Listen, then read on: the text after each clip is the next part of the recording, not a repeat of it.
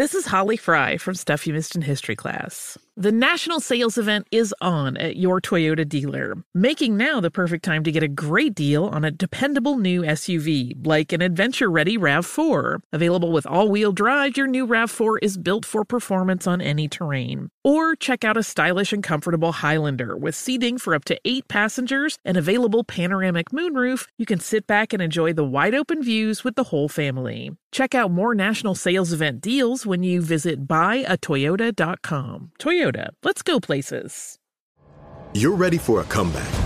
And with Purdue Global, you can do more than take classes. You can take charge of your story, of your career, of your life. Earn a degree you can be proud of and get an education employers respect. It's time, your time, not just to go back to school, but to come back and move forward with Purdue Global, Purdue's online university for working adults. Start your comeback at purdueglobal.edu. Martha Stewart, the original influencer. When I think about anything, I think about the way that she did it first. The media mogul. 5 to 6 years ahead, she saw what was coming. The prisoner. The rise, the fall, and the reinvention of an American icon. Once Martha paved the road, everybody else pretty much copied her. A CNN original series, The Many Lives of Martha Stewart, now streaming on Max. Hi, I'm Antonia Blythe, and this is 20 Questions on Deadline. Joining me today is Alison Brie. Welcome, Alison. We got second place in my 7th grade lip sync contest for one of the songs on that album. The one that was like, "You've already won me over." Oh, that's a good one. Yeah. It's like very slow. Of all the options. In spite of me. Like, what did we do? It's so slow. Don't forget to listen to 20 Questions on Deadline. Thank you again, Alison. Thank you. If there's something I need I don't already have, I know I'll get it from a good friend. If there's something I need I don't already have, I know I'll get it from a good friend. Hi, everybody. It's Jamie Lee Curtis, and you're listening to the Good Friend podcast, presented to you by iHeartRadio. It's a podcast about friendship. We talk about everything. We cry, we laugh, we think about what it really means to be a good friend. And I have conversations with some of my best friends, some people I've never met, and sort of everything in between. So I hope by the end of it that you have a really good sense of what friendship means to me and the people that I consider friends. And I hope you can take those same ideas into your own friendship groups. And I hope you enjoy it.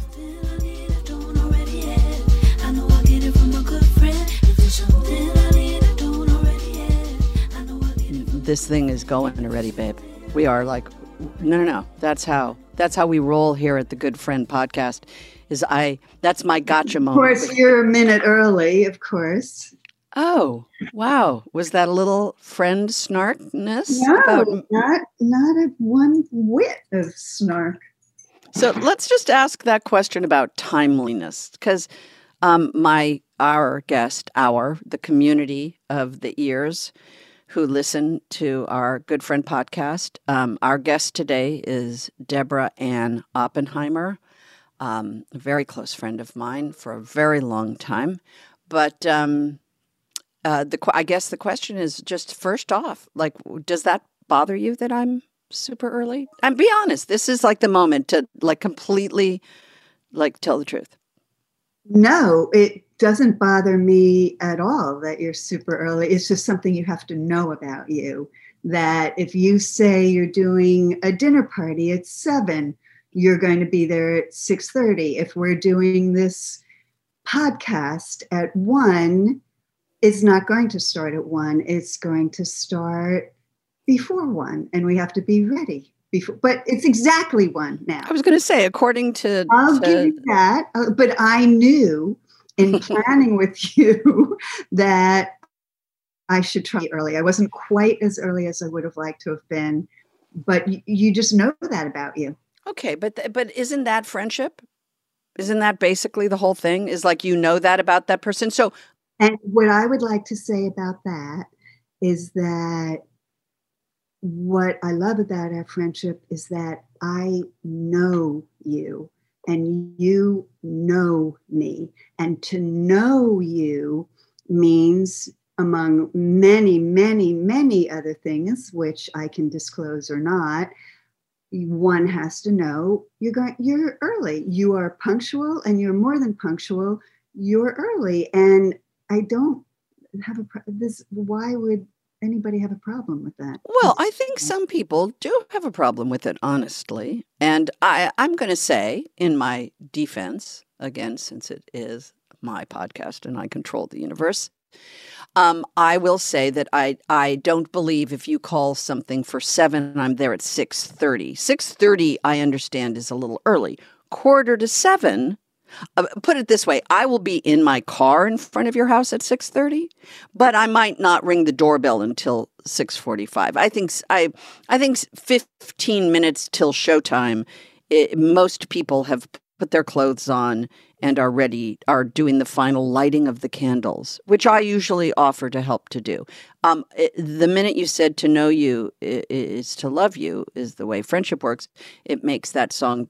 Isn't there a song to know you is to love you? But see, I would also and say I do. But if you come early, and if you get my seam right, or double check how my hair falls, or if my something is on straight, then you would do that. So then great, you're a helper when you show up early. Yes, by the way, I'm not the type of person, for those of you who are listening who are going to invite me now over, I'm going to get random invitations.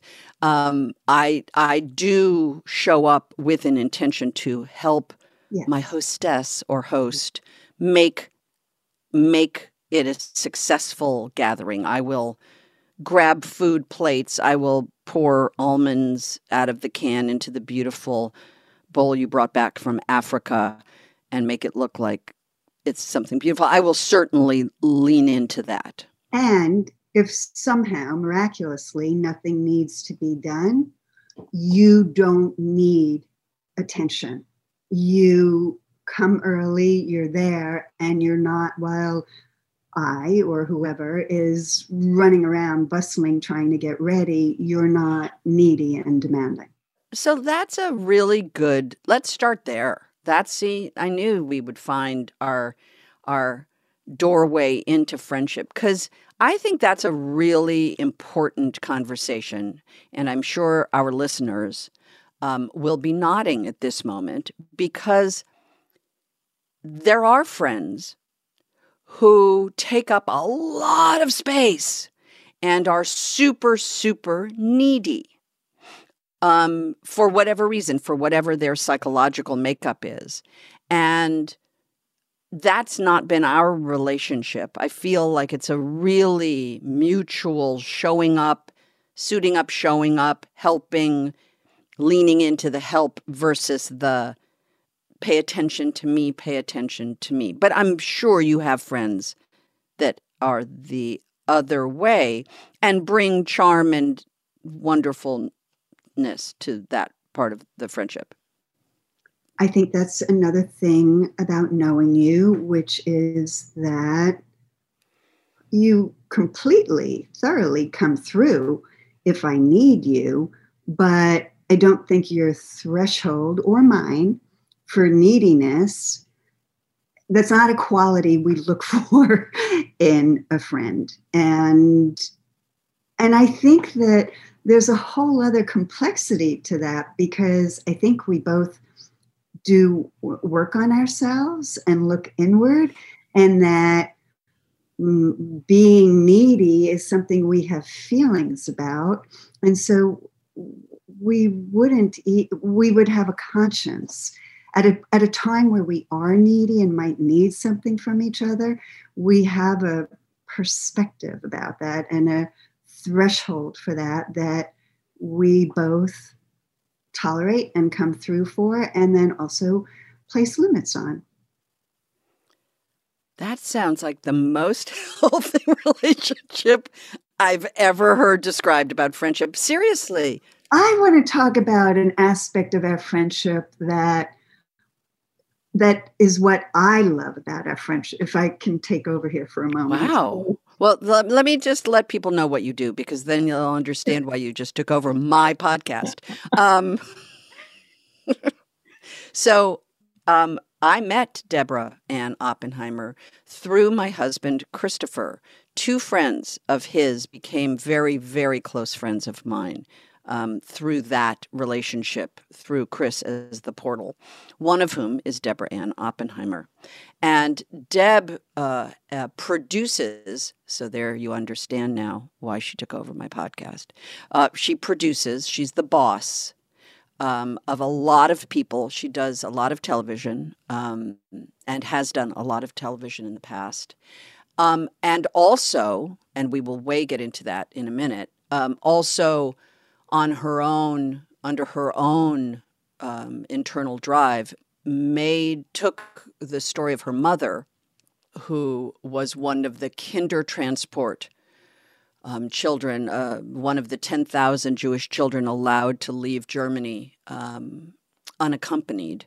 Her mother, who ended up coming to America, her story was, after she died, Deborah picked up and took all the way through making an incredibly powerful documentary called Into the Arms of Strangers, Stories of the Kindertransport, which won an Oscar that year at the Academy Awards. Now, I've told Deb this many, many times. I know a lot of people in show-off business. I am friends with a lot of people in show-off business, and except for a recent friendship, I have never known anyone who won an Oscar.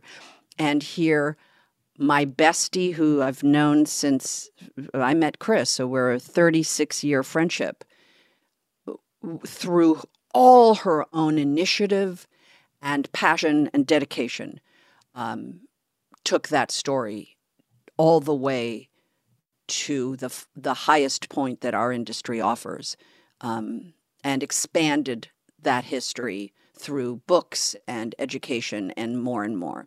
So this is a woman who is formidable, which is why she took over my podcast. I do everything, by the way. I do Instagram, I do podcasting, I do it all. So anyway, now that I've introduced you properly so that people now understand why you hijacked my personal podcast called Good Friend, why you can now say whatever you want. So first of all, I came with props, not that anybody can see it. Wow.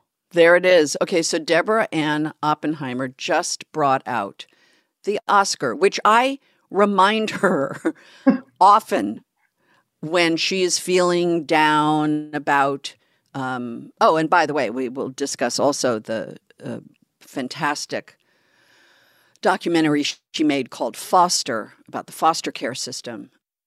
And but I do remind her when the chips are down or when she's feeling a little blue, I do say, you're the only person I know with an Oscar. Please just go hold the Oscar for like a second. Just kind of get that energy off of it and remind yourself that you can do anything. So anyway, what were you trying to say about our friendship? I was going to say that... You probably do you have notes? I do. Okay.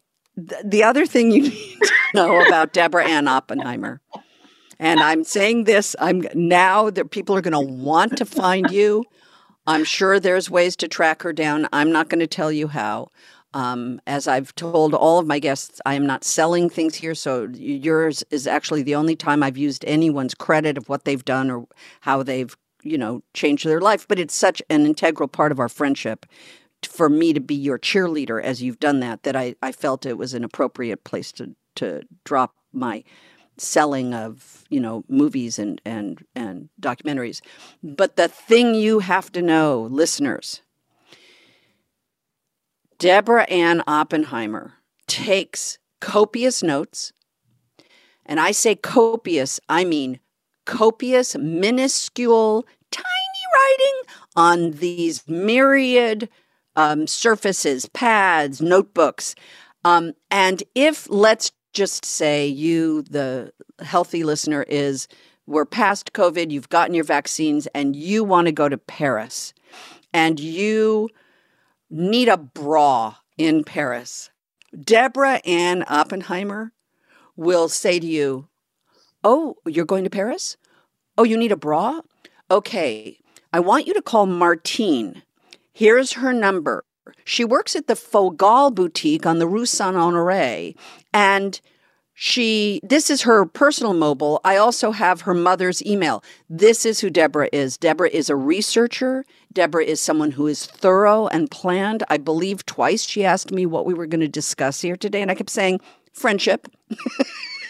She was like, yeah, about like what part of friendship? I'm like, friendship.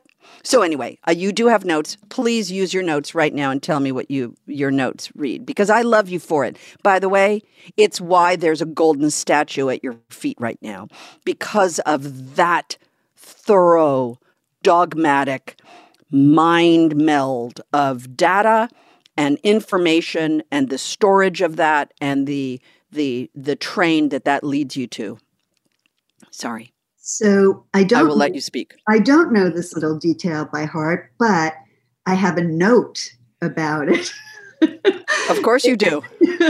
In my telephone, which was that you came to New York when Chris was on Saturday Night Live in September of 1984. And you were at the Thread Building where you rent, and I don't remember anything about my life. You were at the Thread Building. I come home every year. I'm from New York. I come home every year for Thanksgiving. It's a holiday I love and never miss. And so probably if you came to join him in September 84, I'm guessing that Thanksgiving of 84, so it's actually 37 years, I walked into that apartment, and it was instantaneous. There was some connection between us, which does not always happen for me, and I'm sure it doesn't always happen for you, that was absolutely instantaneous. And what I love about a friendship, which isn't always the case, but it is in our case, that we've known each other for 37 years. And so we have evolved, we've changed, we've grown, we've gone through ups, we've gone through downs, we've gone through transitions.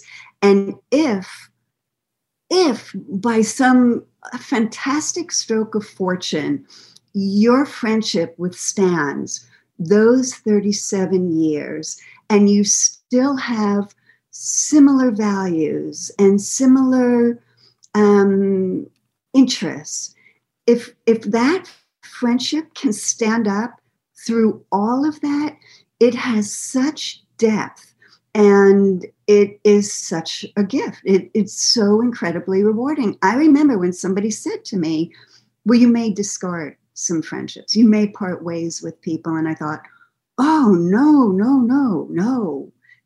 not me. And come to discover, oh, yeah, me. That does happen. But in our case, we've been together for all this time. And I treasure you. I value you. And I love that we're still friends and certainly no end in sight to any of that. No expiration date. If there's something I need, I don't already have. I know I'll get it from a good friend. If there's something I need, we'll be right back with more Good Friend after this quick break, so stick around.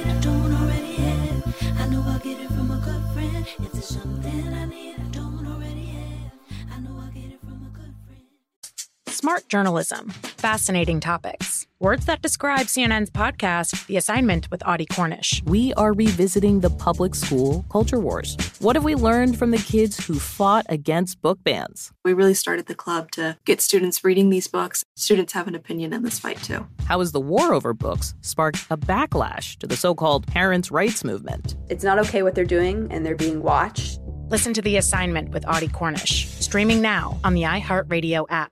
Hey, this is John Ridley. And this is Matt Carey, documentary editor at Deadline. And welcome to Doc Talk. John, we've got a hard-hitting episode today. A lot of controversy. Well, maybe we should put the word controversy in quotes in the documentary field about the nominees for Best Documentary Feature. We're going to get into that with some amazing panelists. You get a shot, but the individuals behind every one of those images, they're complicated and they are human. This has been Doc Talk. Thank you. Great conversation. Thank you. Witness the dawning of a new era in automotive luxury with a reveal unlike any other as Infiniti presents a new chapter in luxury. The premiere of the all-new 2025 Infiniti QX80. Join us March 20th live from the Edge at Hudson Yards in New York City, featuring an unforgettable performance by Grammy and Academy Award-winning singer, songwriter, and composer, Jon Batiste. The all-new Infiniti QX80 is unlike any luxury SUV you've ever seen. Smart enough to anticipate your needs, even before you do. Every line, curve, and detail was thoughtfully crafted so everything for every passenger feels just right. Don't miss it. Mark your calendars and be the first to see it March 20th at 7 p.m. Eastern, only on iHeartRadio's YouTube channel. Save the date at new-QX80.com. 2025 QX80 coming this summer. From football playoffs to basketball madness, TCL Roku TVs are the best way to stream your favorite live sports. With all the biggest sports channels, a sports zone with all available games in one place, and apps like iHeartRadio with sports podcasts such as The Herd with Colin Cowherd. Cheering on your favorite team has never been easier. A big screen TCL Roku TV offers premium picture and sound quality, so you'll feel like you're right in the action. Find the perfect TCL Roku TV for you today at Amazon.com. So I'm going to correct you about one thing, okay, which I promise if I don't correct you, we will get letters. Heart Radio, / good friend podcast / Dylan Fagan producer. We will get letters. Thanksgiving is in November. What did I say? September. No, I said what I meant. Excuse me, our birthdays are right around Thanksgiving. I understand. In common. What I meant was that you came to New York in September. Yes. I always come home in November for Thanksgiving. So 2 months after you arrived in New York was probably when I came and met you. Okay. Again, I'm going to disabuse you of only one thing. I was only, as you remember, I only knew Christopher Guest. I had never spent more than 3 days consecutively with him before we married. We spent a couple 3 days. So you think it was after 84? No, I'm saying that I came there in September. Right. To visit him. We met at the Thread building. I remember meeting you.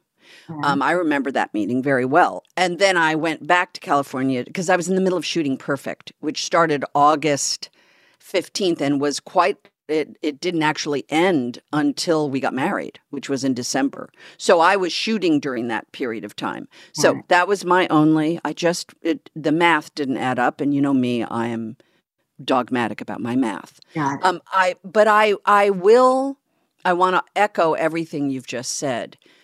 The first thing I want to echo and explore a little bit is letting go of friendships. I think, when I, quote, pitched this show, when I had the idea based on the song Good Friend by Emily King, when I heard that song and I thought about good friends and the joy of my friendships, some of the pain of my friendships also popped into my head. And, friendships are living things. They exist in a living format. It has to be. It's like you said, you change, you grow, you expand, you contract. It's elastic. It's moving. It is a living entity. It is not rigid and calcified. And I get concerned that relationships do get calcified.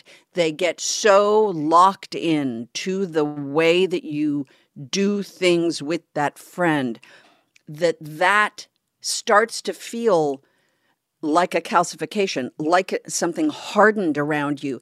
And then you feel the guilt of what if I want to break this shell that is now surrounding this friendship? It feels stagnant. There is stagnation in friendships. And I think you hit on that beautifully, which is that there are people. I don't think it's a conscious, like I'm trying to say F you to that person, or I no longer care about you. I do think you can grow apart from a friend and still look back and say that friendship had such tremendous value and import, not value, because it's import. Mm-hmm. The import in my DNA of who I am, some came from that relationship, and yet it no longer is part of my life. And I've had guilt about it and great sadness about letting go of those friendships. But the truth is, they're not in my mind. And for whatever reason, and I feel terrible about it sometimes, or we'll run into each other and there's that moment of like, hi, high voices, a lot of like that energy that happens when you haven't seen someone. And there's always the promise of the connection again. Okay, yeah, and we'll sit. And I've tried now to say, I don't know, I hope so, but if not, know that time was important to me. And I think do you have that experience? Yeah, there's an association with a particular point in time. You may have a great fondness for or affection for the person, but you've grown on different tracks. And for whatever reason, I know I use the word discard because that's what this person said to me. I don't mean that you're discarding them, but you've grown apart for whatever reason. And so you don't sustain each other anymore. And that was a maturation for me to understand, oh, okay, that happens and that's okay. My contrast to it is when that doesn't happen and you grow on parallel tracks. I mean, you and I are different in certain ways, but where we are in common and what we have in common and what's most important to us, that is a great thing when you share that with a friend. Or you might have one very specific thing that you share with a friend, and they're in that sphere. They're not in a lot of spheres or all spheres, but they're in one particular arena. And when you're doing that or thinking about that or focused on that or engaged in that, then you may be back in touch with that person again. I find that exactly. It's funny, the minute when you were talking, I was thinking about people and I was thinking, oh yeah, that's exactly right. That's exactly how it is with so-and-so. Right. And by the way, this is a podcast called Good Friend. It's a conversation about friendship. Some friends of mine, some strangers, some people I have, met once. I did an interview with Lena Dunham, and we've never physically met, but we are fond of each other. So obviously, but at the same time, I want to be really mindful, and I have to put this, Dylan, we need to put this in our thinking caps, because I want to make sure that friends of mine don't listen to this and then they're trying to figure out who they are and me talking about, well, that person. I have to be really mindful. It just popped in my mind that people who know me might listen in and then feel hurt that somehow maybe that I was talking about them and I'm not. So whoever is listening and you know me and you think I just said something about you, that is not the truth. Well, the other great thing about friendship is that you can meet a person for a moment and you click and you connect. And for that moment in time, you're crazy about that person. You love that person. And it's, lightning in a bottle. It's fireflies. It doesn't continue, but it's no less genuine for whatever you connected on. and however fleeting that it was, and that has value too in terms of enriching your life and making your day. I think both Deborah and I are in show-off business, or have been for a long, long time. And I think you have that on, you've heard people talk about movie crews and TV crews. These are technicians often, or they are a group of actors and technicians and writers and producers, and they come together to make something. That's the goal. And you have people who operate the camera. You have people who hold the microphone, the boom pole. You have wardrobe people. You have, obviously, hair and makeup people. And then you have the whole writing staff and the production staff and the executives. And it is such a collaborative effort.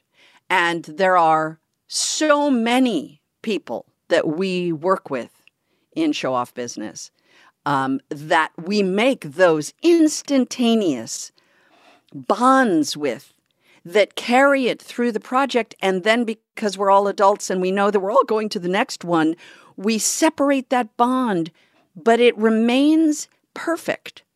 It does not leak. It's not sort of bleeding out and it's a little shell of itself. It's complete. And when you reconnect, it's as if you haven't ever separated. So when I was at the Cinematographers Guild Awards, and I ran into a camera operator named Dave. I won't say his last name just in case privacy rise. But, it's just weird. Careful, I'm on a podcast. I'm talking to, potentially people all over the world. Anyway, I had gone down the Amazon on a Guinness Book of World Records TV show that I hosted along with David Frost. David Frost went to Europe in a Rolls Royce. He went to Austria and England and, he drove around in a Rolls Royce and did his narration of these, Guinness record breakers there. And I went down the Amazon in a boat. We went to South America, and small little crew, and Dave was one of those people. And I hadn't really seen him again except at the Academy Awards a couple times because he always works. But my memories and the connection to Dave, and I was young, I was single, I was surrounded by this small little guerrilla group of filmmakers, and we were literally on the top of Angel Falls. 3,212 feet, I had to narrate. I remember it forever. But that relationship, when I saw him at the Cinematographers Guild, it was as if I hadn't not seen him since I was 19 years old. It was like that. And that's exactly what you're talking about. You have that thing, and I haven't thought about Dave again, but the minute I saw him. There you are. You just gave him a couple of minutes on your podcast. But that's the point. Is that's the great value of real relationships in their complete 100% open, wide open, leaning into each other, collaborating, helping each other get to that final goal. I think that happens in sales team and marketing. You do have that in businesses where you have teamwork and you feel that way and then you move on. But the thing that has always sort of grounded me with you is your expansion, is your dedication to your family. Not something I was raised with, a somewhat disparate group of people, all connected through some biology and yet fairly disconnected, loving each other, but disconnected. You have a very close-knit family. You have a very strong bond with your family. You have a huge dedication to the past and to the history of your family. And when your mom died and your father handed you some letters that were in the closet somewhere? Hidden in a drawer. Hidden in a drawer. And he said, you're the sort of, what did he say? You're sentimental. You're the sentimental one. Maybe you want the... Right. And what what value are these? But, oh, you're sentimental. You may want to look at these letters. Right. And they were in German, in that tiny little writing on those onion skin papers. And it's the beginning of the movie that you made about your mother and her story. And the friendships made along the way between you and your partner, Mark, and your editor. Documentary partner. Oh, sorry. See, that's what happens. That's why she's a producer, everyone. Yes, I understand. Sorry, I forgot that the word partner has many meanings. Yes, your documentary partner, Mark Harris. Your editor, Kate Ament. There's that connection and the power of that, but also in really the power of investigation. This young woman, my friend Debbie, who was produced sitcoms, produced multicam sitcoms with very funny people, Drew Carey and Wanda Sykes and, a wonderful writer, Bruce Helford, all of which was really the cornerstone of your professional life. And yet the heart of this woman took those letters, sent them to an aunt. She translated them. And what began was this investigation of what happened to your mom when she was put on a train along with not in that moment, but, one of 10,000 Jewish children who were allowed to leave Germany before they stopped that did it stop at Kristallnacht? No, Kristallnacht is what precipitated it. And just so everybody understands, because of something you said before, these are kids who escaped Germany, Austria, Czechoslovakia, and the Free State of Danzig, and went to Great Britain. And they went to strangers for an indeterminate amount of time and were sent by their parents, who had no idea where they were sending them or what would befall them. And the thing that brought the Kindertransport to an end, and it was 10,000 Jewish and other children, was the outbreak of war. So war broke out and the doors closed. And so there was that was why it was capped at almost 10,000 children. So I just want to say, with you coming out of that family that you had and the nature of that family, and there was divorce in your family and big careers and all of that. And my family was this small town, suburban, escaped refugees from Germany. You developed a relationship with my parents and particularly with my father. But the idea, the first, I knew both of your parents. I had met both of your parents. I know your sister. The first deceased body I saw was your mother's, because your mother had died, and I called the house and Chris told me that your mom had just died. And I said, where is she? And he told me you were at the house. And I, in my notes, had the phone number and the address of your mother's house. And I just went there because having you as a friend means you're also taught how to be a friend, and it's very reciprocal. And so I showed up exactly in the way that you showed up.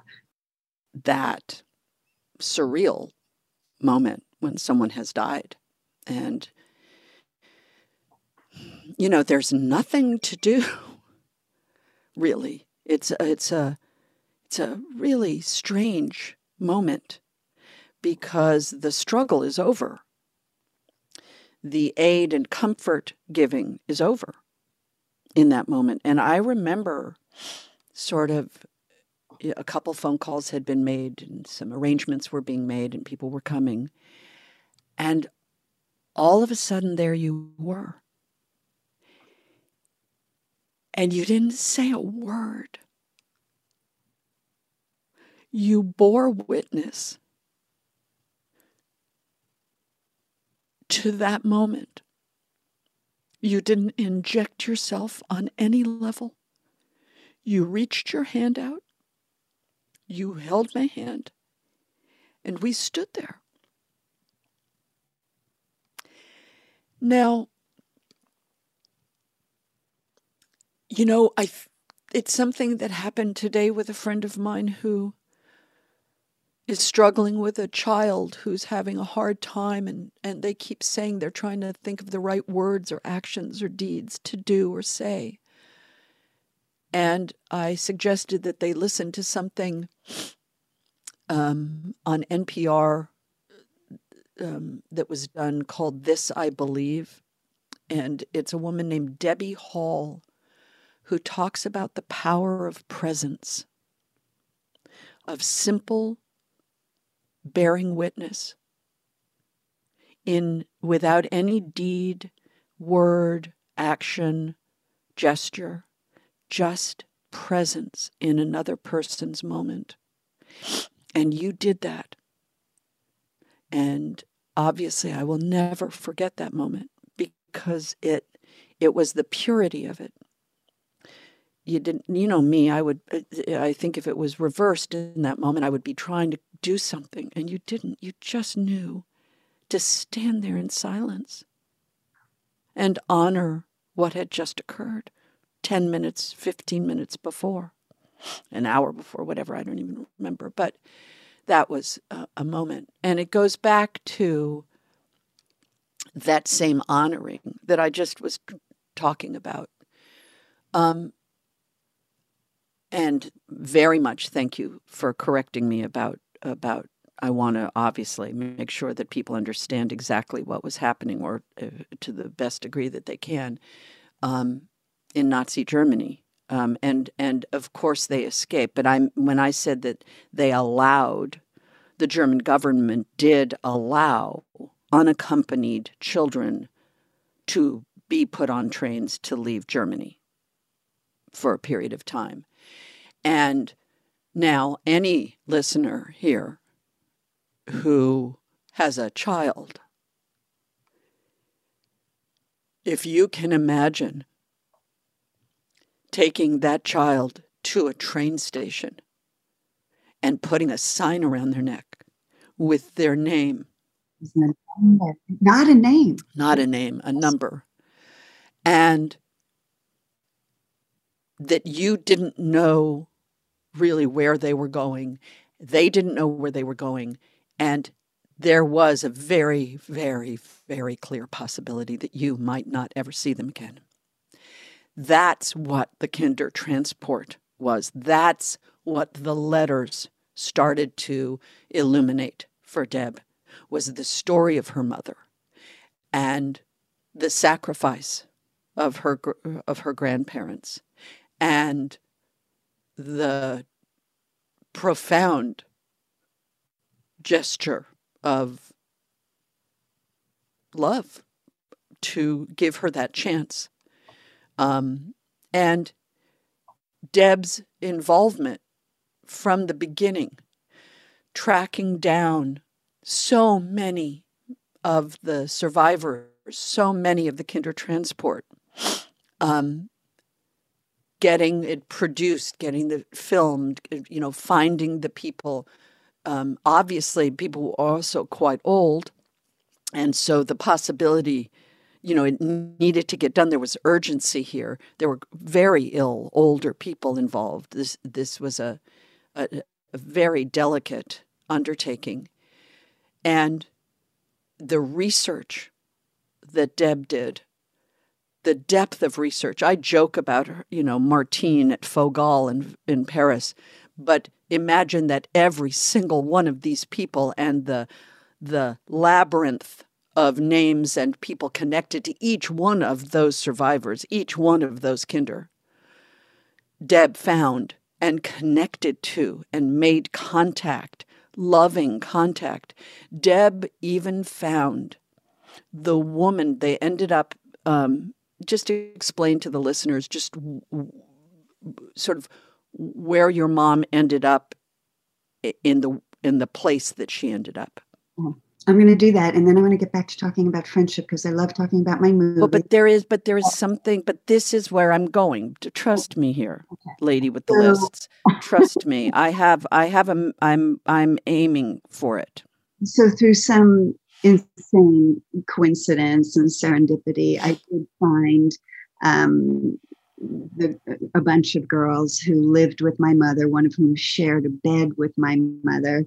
A mattress that was stuffed with twigs and leaves, and they had to mold it into shape. And where they lived ultimately in the attic servants' quarters of a baronet and a lady in the countryside for 2.5 years when these kind people, whose name I won't mention right now, of course, privacy, took them in, although they deserve all this recognition, who took them in and sheltered them, put a roof over their head, and they were in the attic servants' quarters. You came up with the title of that project already, The Girls in the Attic. But yeah, I through great serendipity, I found, because the point of all of this was that my mother never would tell her story.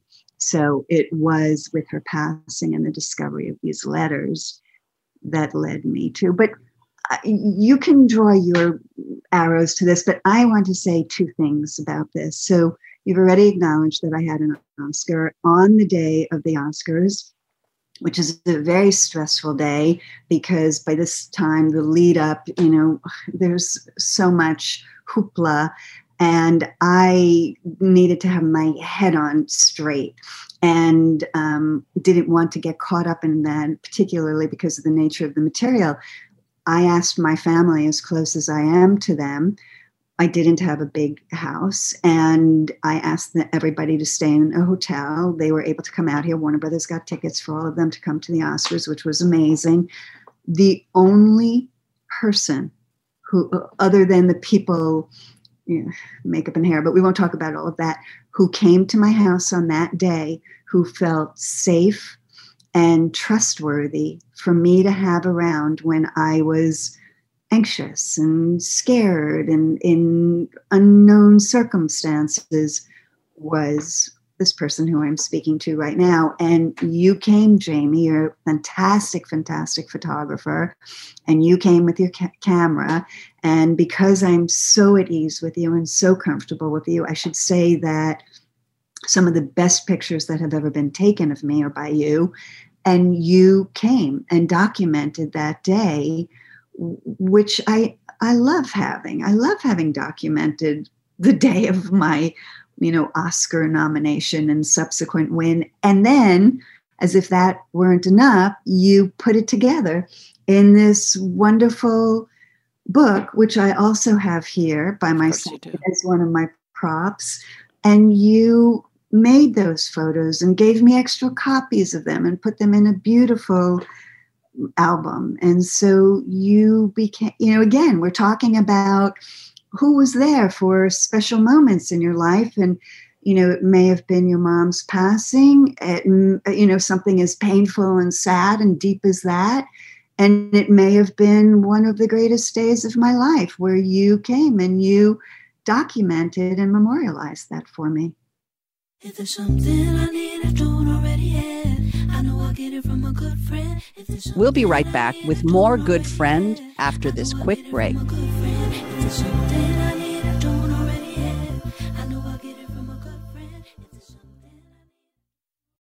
Martha Stewart, the original influencer. When I think about anything, I think about the way that she did it first. The media mogul. 5 to 6 years ahead, she saw what was coming. The prisoner. The rise, the fall, and the reinvention of an American icon. Once Martha paved the road, everybody else pretty much copied her. A CNN original series, The Many Lives of Martha Stewart, now streaming on Max. Billie Eilish and Phineas O'Connell, they're with us today on Crew Call. I'm your host, Anthony D'Alessandro. Billie's vocals, it was automatic art. I had to choose a more challenging route than just da da da da. You know what I'm saying? It could have been easier. And a lot of people have asked me how did you choose to have it be so soft and like so simple? And what else was it gonna, like, that's what the song wanted. Thanks for listening to this episode of the Crew Call podcast on Deadline. Witness the dawning of a new era in automotive luxury with a reveal unlike any other as Infiniti presents a new chapter in luxury, the premiere of the all-new 2025 Infiniti QX80. Join us March 20th live from the Edge at Hudson Yards in New York City, featuring an unforgettable performance by Grammy and Academy Award-winning singer, songwriter, and composer, Jon Batiste. The all-new Infiniti QX80 is unlike any luxury SUV you've ever seen. Smart enough to anticipate your needs, even before you do. Every line, curve, and detail was thoughtfully crafted, so everything for every passenger feels just right. Don't miss it. Mark your calendars and be the first to see it March 20th at 7 p.m. Eastern, only on iHeartRadio's YouTube channel. Save the date at new-QX80.com. 2025 QX80 coming this summer. Ready to unlock a world of entertainment? Philips Roku TV has America's favorite TV streaming platform built in, so you can watch live TV, catch every game, discover must-see shows and hit movies, and get all the best streaming apps in one place, like iHeart for all your favorite music, radio, and podcasts. Watch what you want, when you want. Immerse yourself in entertainment with premium 4K picture and sound for every budget, with sizes for every room. Find your perfect Philips Roku TV today, online or at your local Walmart and Sam's Club. For the listener, I used to exclusively use a Leica M6, which is a very quiet little film camera. So it's not like a big intrusive camera. And I have learned from some of the best, Diana Walker being one of them, how to blend into the scenery and wait for the light, really.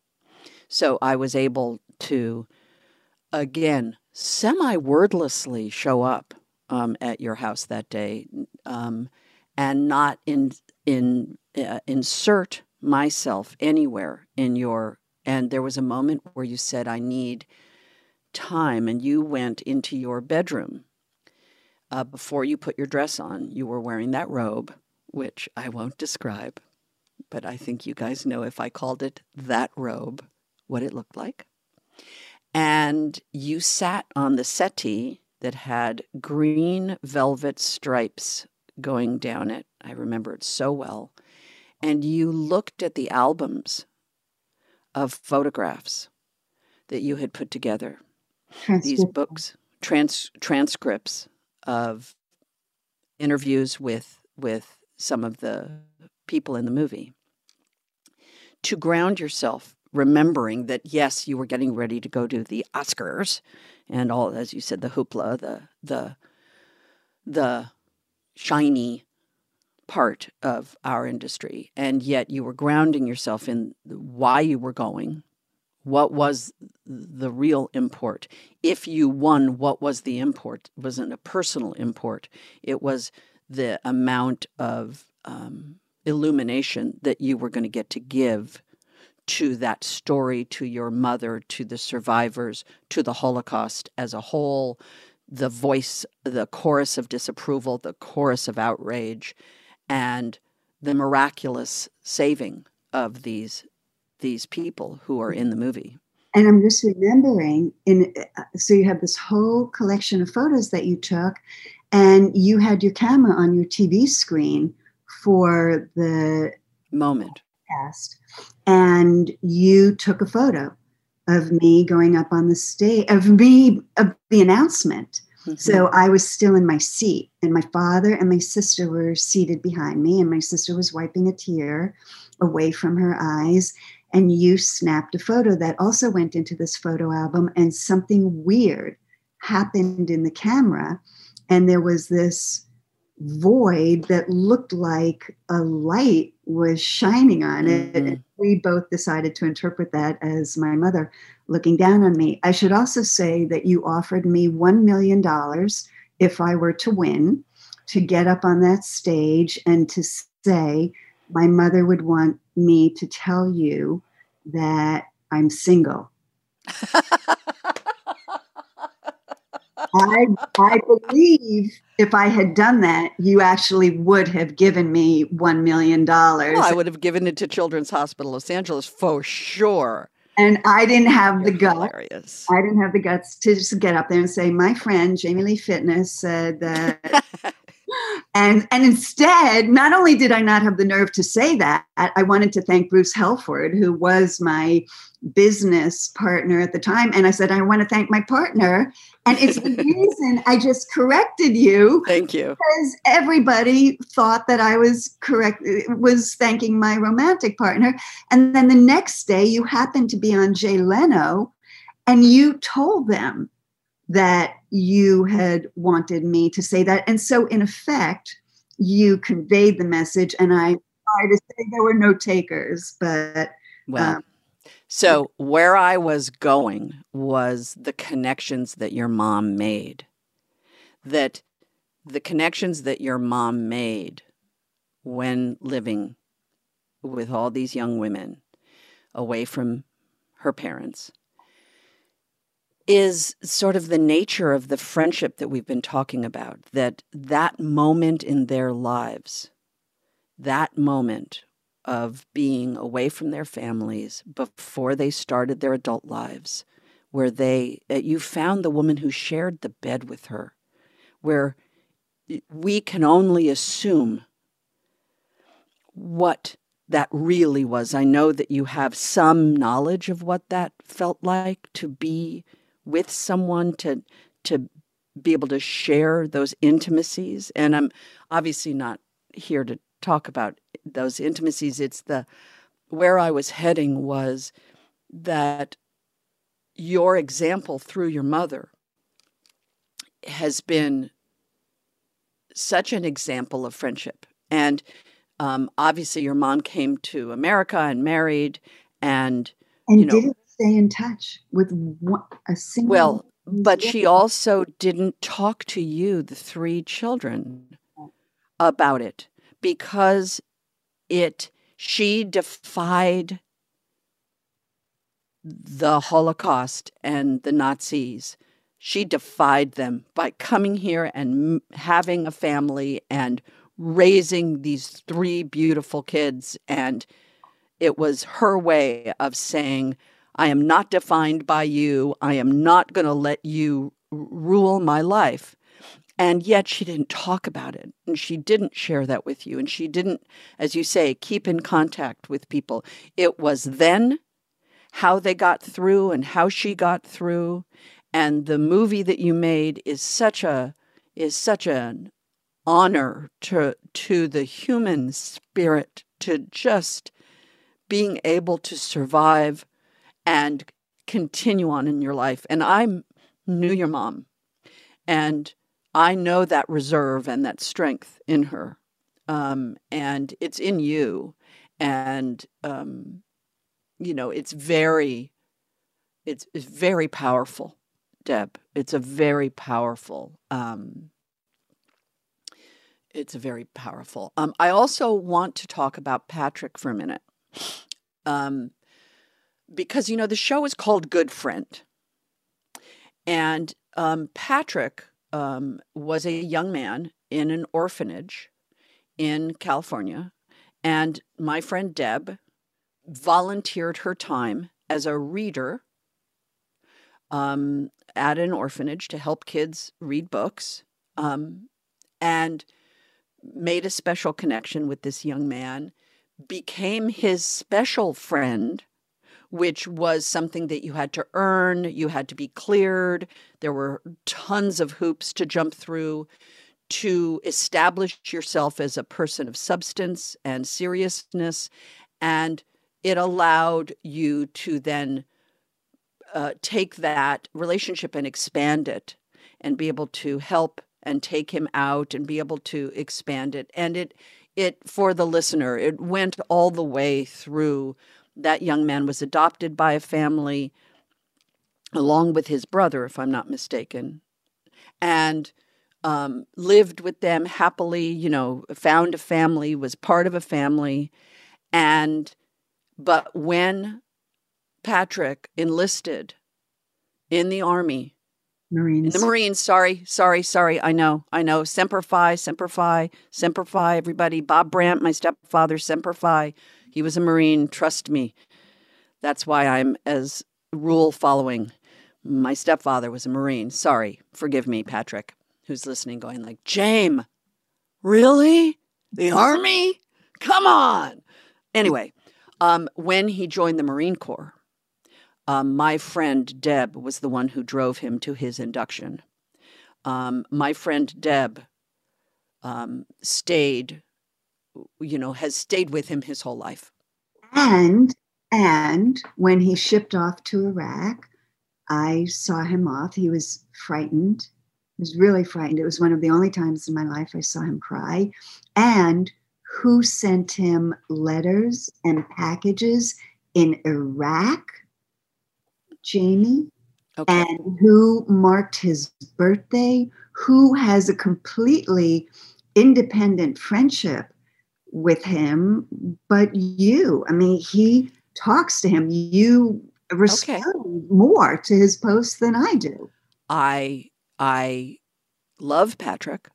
I know you do. And I respected what he was doing. And I kept his picture as my screensaver until he came home.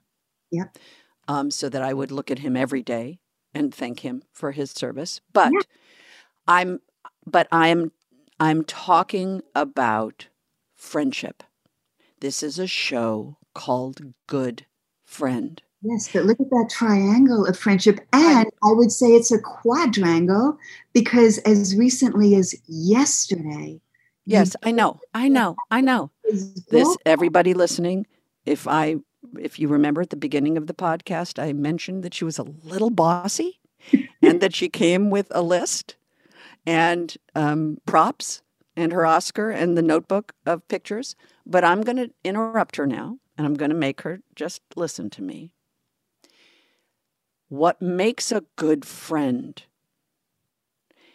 at the core of it is trust. And you earned his trust. And you earned his trust all the way through in all of the areas that you have suited up and shown up for him and he for you. And even though that is a relationship in many ways, he is your child. Many of us refer to him as your son, even though that is not the way the world calls him.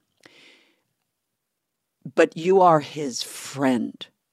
And I wouldn't have been able to finish a podcast about friendship except to say to people, you need to look at that example. Here was a woman, a single woman in Los Angeles, who befriended a young African-American kid in an orphanage. 27 years ago. 27 years. 27 years ago. And it has become as significant a relationship and friendship that it will prove to be probably the most significant friendship you will ever have in your life, Deb. And it is not the only reason. I have also been the recipient of your incredible friendship, but it's a really important thing to remember that friendship comes in all sorts of shapes and sizes. And your example, both with your mother and the movies, and we haven't even gotten into the foster care, which we won't have time for, and your personal relationship with Patrick, and your friendship with him, and my friendship with him through you is one of the most satisfying, most life-affirming relationships I have. And it is why I was so happy that you agreed to come here and share your lists and your funny way of absolutely suiting up and showing up in your complete way. But it's why this podcast is good, because of people like you. And I am honored to call you my friend and to have shared so many things with you. And I only look for the more that we can. And as we have come to the end of our podcast, you need to know that you are a good friend, Deborah Ann Oppenheimer, and I love you with all of my heart. Well, I adore you, Jamie. And when you asked me to do this, I thought, this is something I would really enjoy discussing with her, because you've made me a better friend to you and to other people in my life. You've, modeling, setting an example. How great is that to have in your life? And so I thank you for inviting me, and I've enjoyed so much this conversation with you. Well, that's how it goes. Everybody who's listening, stay safe out there. Be good to each other, and hopefully you'll listen up another time, another place. Be well, be safe. God bless you all.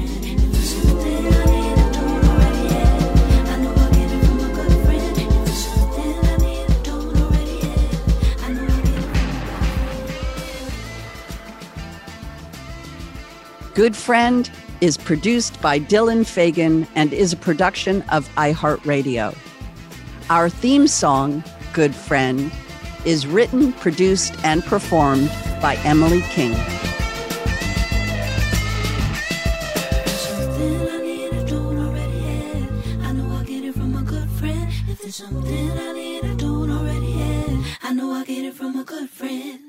For more podcasts from iHeartRadio, visit the iHeartRadio app, Apple Podcasts, or wherever you listen to your favorite shows. Infiniti presents a new chapter in luxury, the premiere of the all-new 2025 Infiniti QX80, live March 20th from the Edge at Hudson Yards in New York City, featuring a performance by John Batiste. The all-new 2025 Infiniti QX80 is an SUV designed to help every passenger feel just right. Be the first to see it March 20th at 7 p.m. Eastern, only on iHeartRadio's YouTube channel. Save the date at new-QX80.com. Don't miss it. 2025 QX80 coming this summer. Does money stress you out? Let Facet flip your financial chaos into clarity. Finding Facet immediately put us at ease. Facet's innovative approach to financial planning ensures your money works as hard as you do, enabling members to experience the joys of having your finances in order. And that makes us Facet for life now, I guess. Visit Facet.com, FACET.com to learn more. This ad is sponsored by Facet. Facet Wealth is an SEC registered investment advisor. This is not an offer to buy or sell securities, nor is it investment, legal, or tax advice. These testimonials are from current Facet members who are not compensated. All opinions are their own and not a guarantee of a similar outcome. As someone who lives for politics, when a major scandal unfolds, it was shocking. I have to know, what were they thinking?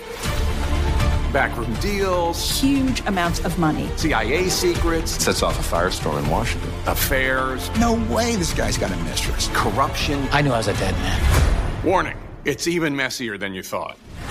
United States of Scandal with Jake Tapper, Sunday at 9 on CNN. This is Tracy V. Wilson from Stuff You Missed in History class. The national sales event is on at your Toyota dealer, making now the perfect time to get a great deal on a dependable new car. Like a legendary Camry built for performance and available with all-wheel drive, you can count on your new Camry to get anywhere you need to go. Or check out an affordable and reliable Corolla with a trim for every lifestyle. From the hip sedan to the sporty hatchback, there's a Corolla built just for you. Check out more national sales event deals when you visit buyatoyota.com. Toyota, let's go places.